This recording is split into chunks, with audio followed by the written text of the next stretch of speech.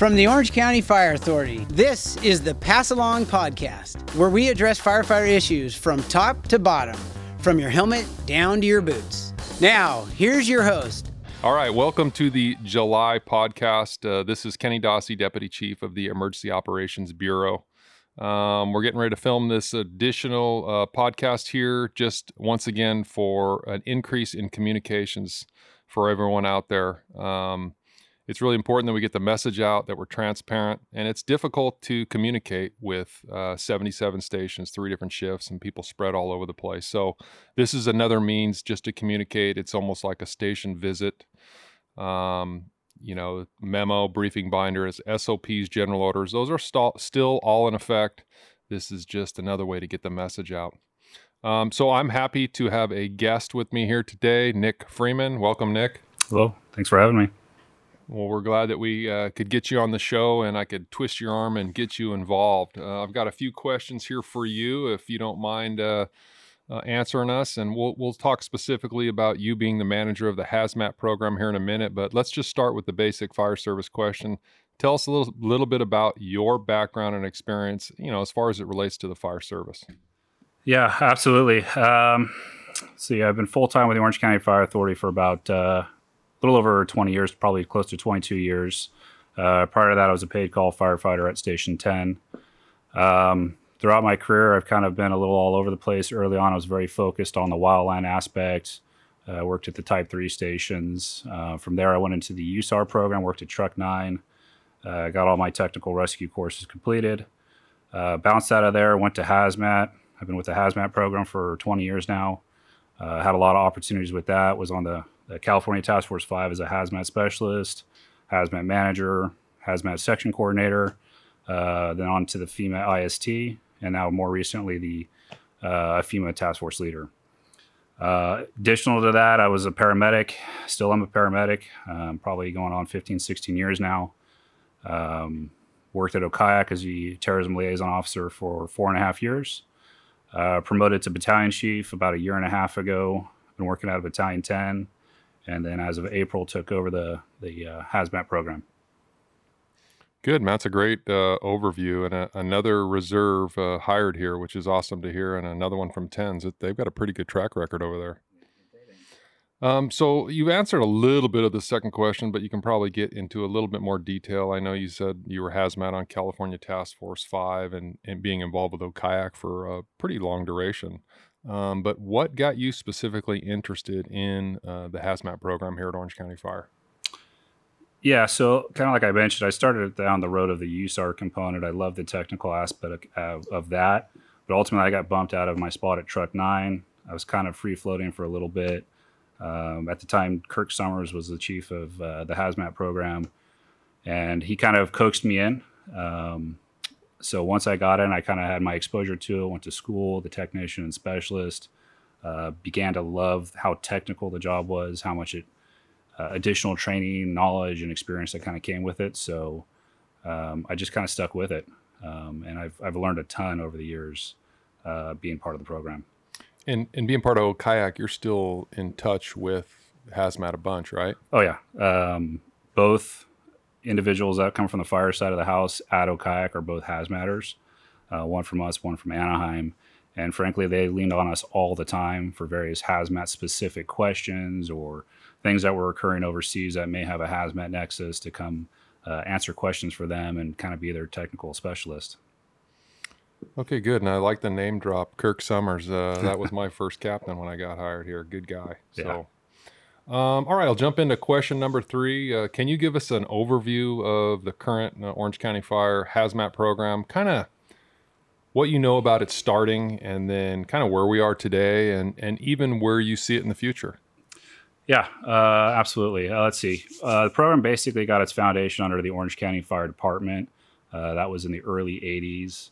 At that time, HazMat programs were kind of a newer concept, but we were starting to see major incidents across the state, across the country, that were really illustrating the need for HazMat teams and then the typing of teams and all that goes into that.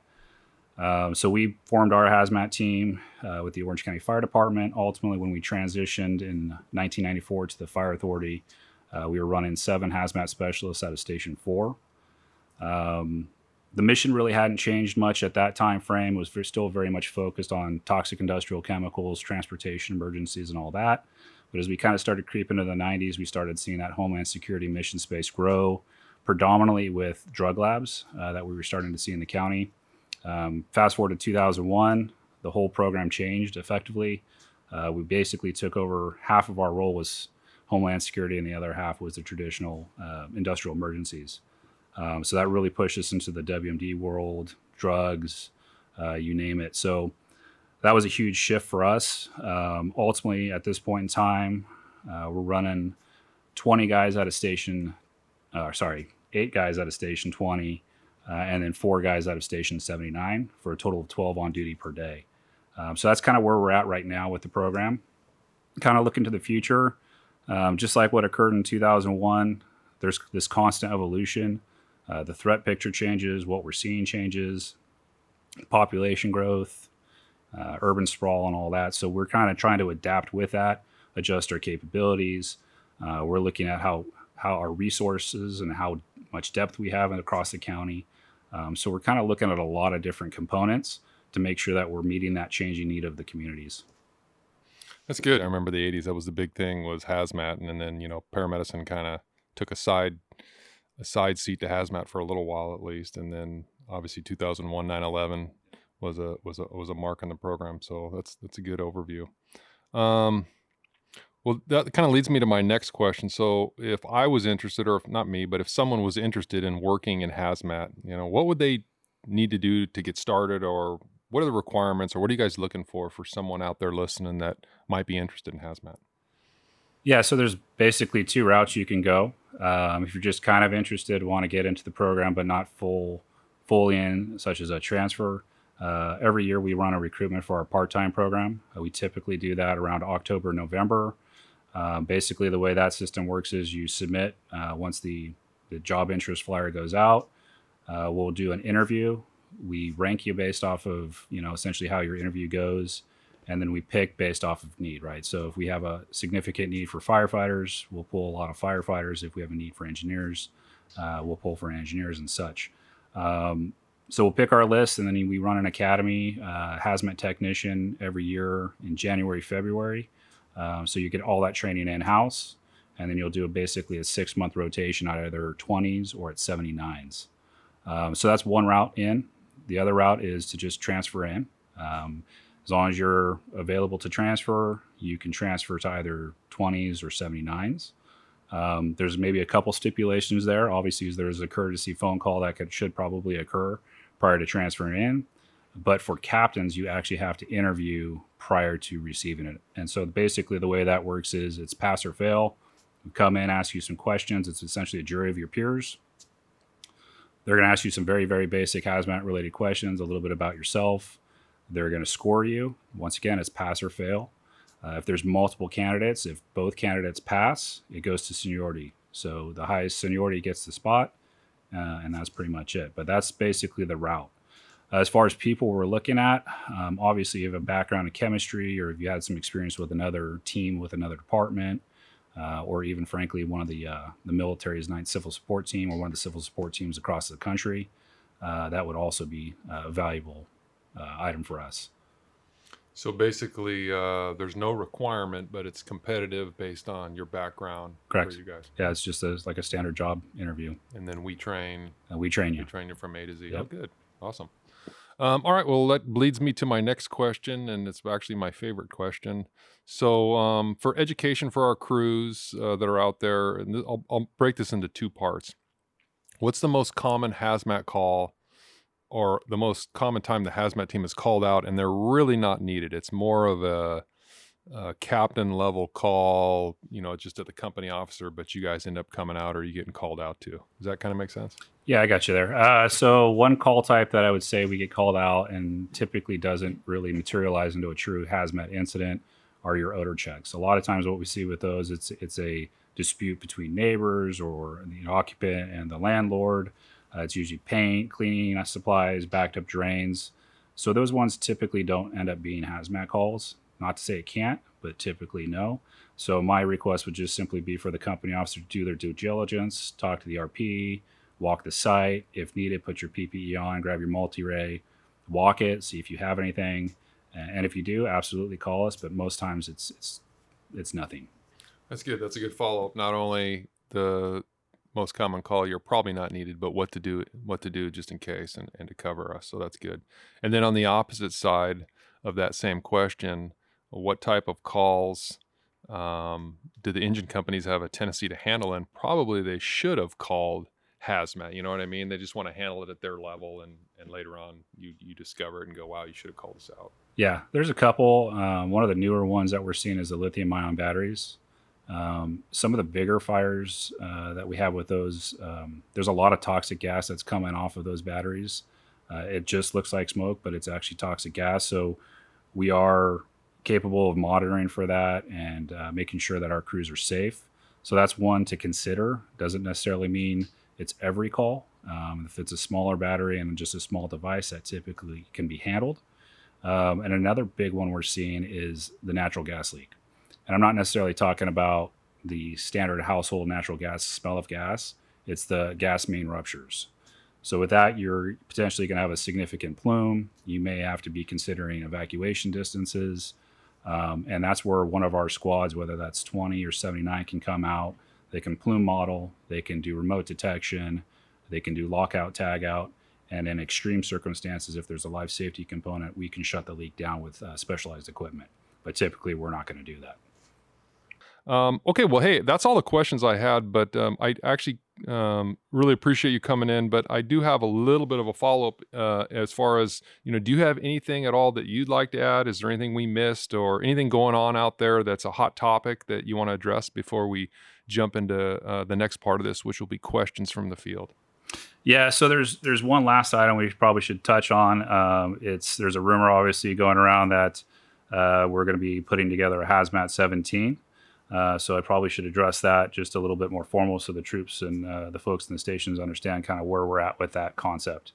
So essentially the nexus of that was, as we look at the depth of resources in the county, response times, availability of resources, there is some indication that there's a need for additional apparatus and or personnel to augment our existing team.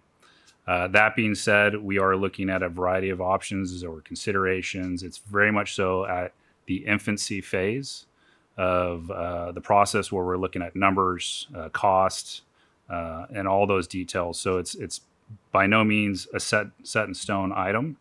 It is just something that we're looking at. It's a potential white paper that it's going to be submitted to evaluate that as a need across the department. No, that's good. I'm glad you brought that up because I've actually heard that rumor at a station on a visit, and I had never heard it before, and then came back and got a little background. And remember, there's white papers written all the time for things that individuals think we need or we don't need, and they're really a great means of communication, and it's a great avenue for us to either expand or do something else with our services that we have. So that's good that you got that out there because I know the rumor spread fast, and right now it's just what it is. It's just a white paper and a proposal. So thanks for clearing that up. Now I'm going to ask you if you don't mind sticking around, Nick. I've got some questions that have been sent to me, or when I'm out in the stations, people ask me some questions. So if you don't mind asking me some of these, I can get some of this information out. Yeah. So could you just provide us a quick update on the helicopter replacement plan? Yeah, so without going into too much detail, and if you have watched any of our budget and finance board meetings, you can see that this is something that we're definitely looking into. Our helicopters are from 07 and 08, so they're getting near their life expectancy, and we have to really start thinking about replacing the helicopters. So there's lots of rumors and gossip out there, but the reality is the helicopters that we're looking at are the Black Hawks that have been converted into what we call Firehawks. That's kind of the standard helicopter used in the industry now, with wildland season being year-round and fires burning hotter. These helicopters can still meet our multi-use mission, which is rescue and water dropping and all the other multi-mission stuff that we do But the amount of power that they have and the amount of water that they can carry, like triples our current one, and it's become the standard. Additionally, they're safer. They have 2 engines, just like our 412s, but the 2 engines, if you lose an engine, when you're over the pond hovering on our current helicopters, it's the potential to get wet or to actually crash the helicopter is there, where these new helicopters with the technology, they're just so much safer. It's just like driving an old car. If you've had a car for 15 or 20 years, the technology that's out there has been upgraded. So yeah, that is true. There is a replacement plan in place. It's working its way through the Budget and Finance Committee right now to see the affordability and how we'd actually purchase those or lease them. If you want more detailed information, you can pull those up and watch those, and eventually it'll go to our full board, who will make the final decision as far as policy goes. Okay, thank you. Do you have any updates on the electronic inspections? So this is a question that comes up a lot, and I know we're still doing our inspections with the printed out by hand inspections, and it seems so archaic based on technology out there. And today, this year is obviously already being done by paper. And next year starts within 6 months from now. So what I've been told is that we probably will have one more additional year of it being on paper while we're testing and getting them ready. And then the following year, we'll have it all electronically to where we can just pull our iPad off the rig and do them all electronically. So we're getting close. I know we're not there now, and we probably won't be there in 6 months, but the year after it is the plan, because there's a lot of testing that goes into that. Okay, thank you. Is OCFA going to go to electric blowers? So this is something that the equipment committee has been working on. They actually did some testing, and the newer electric blowers are fantastic. The amount of air they can blow is in comparison to the old gas-powered ones. So the answer is yes. We think this makes sense. You're not dealing with the exhaust that we're always dealing with, that exhaust hose. And we actually have some money left over from the grant from the FGS. Grant dust, I guess is what they call it. And so we have enough to buy a new electric blower for almost every truck that we have, but not all of them. And so the plan is to get those, get them in service. And then as our gas powered blowers finish their lifespan, then we'll be replacing them with the electric blowers. So the answer is yes, and they're coming hopefully soon. All right, awesome. All right, why isn't OCFA paying for all needed services, including painting stations, cleaning carpets, routine station items, equipment, and buying new trucks and engines? So it's kind of a long question, but I got it at one of my station visits. And basically it was, hey, we're OCFA, we should be paying for everything in these stations. And from my perspective, I tried to think about, this question and why someone was asking that. But when I gave the explanation, I thought, a lot of people probably don't know what I just said. So it's important to realize that we don't own all of our stations. Most of the cash contract cities own their own stations. We own the structural fire fund cities stations. So first of all, the cities are responsible for their upkeep on their stations. Now there is a small amount of money that each cash contract city gives us to keep maintenance on their stations. And then when it gets over that amount, it's their responsibility. So you got to remember in our budget, about somewhere between 90 and 93% of it goes to salaries and benefits. So we don't have an endless amount of money to potentially fix up these stations. I think generally speaking, our stations are pretty good. We do have some that are getting old and are going to need maintenance issues and projects. And actually, they're working on triaging our stations. We've got an outside company that's going to come in and go to every single station and evaluate it so that we'll have a list of priorities of the first station that needs to be done is station whatever the number is. So it makes sense, but it's not just something that we come in and handle everything for the cities. So hopefully that makes a little bit more sense, but we definitely need to be smart with our budget and smart with what we do. So hopefully your stations are nice and you guys, we make sure that you have a nice facility to work in and nice equipment, but that's not always the case. All right, well, that makes sense. All right. When is the arrival of new truck companies? So great question. And everybody knows that over the years, we've been down as far as truck companies or having new truck companies or getting a relief truck company showing up, and it's the old Sutphen, and it almost has to show up with a mechanic so you can just get the thing working. And we're trying to get out of that phase, and we're not 100% there yet. COVID is one excuse for a lot of stuff not getting in. But this last year, we have had some pretty good success with ordering equipment. Most of you are aware 13 Type 1 engines came in. They're slowly getting delivered out to the field. There's some more being ordered. So good progress there. But the specific question was about truck companies. So we had 5 truck companies ordered. We actually added a 6. So there's 6 of them that were ordered. We've actually signed let me make sure I get this right. In April, we ordered 6 total. So 2 of them are going to be Sutphens, 4 of them are going to be KMEs. We actually have a need to replace 5, and that leaves us one extra one for unforeseen circumstances, because they take so long to get. You almost have to really think hard about, what's going to happen in the future.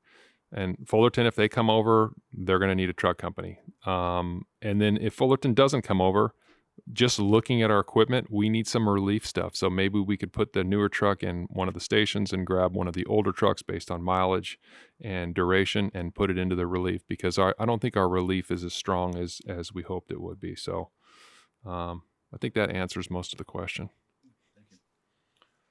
Okay, that's all we've got for today. I appreciate you guys tuning in.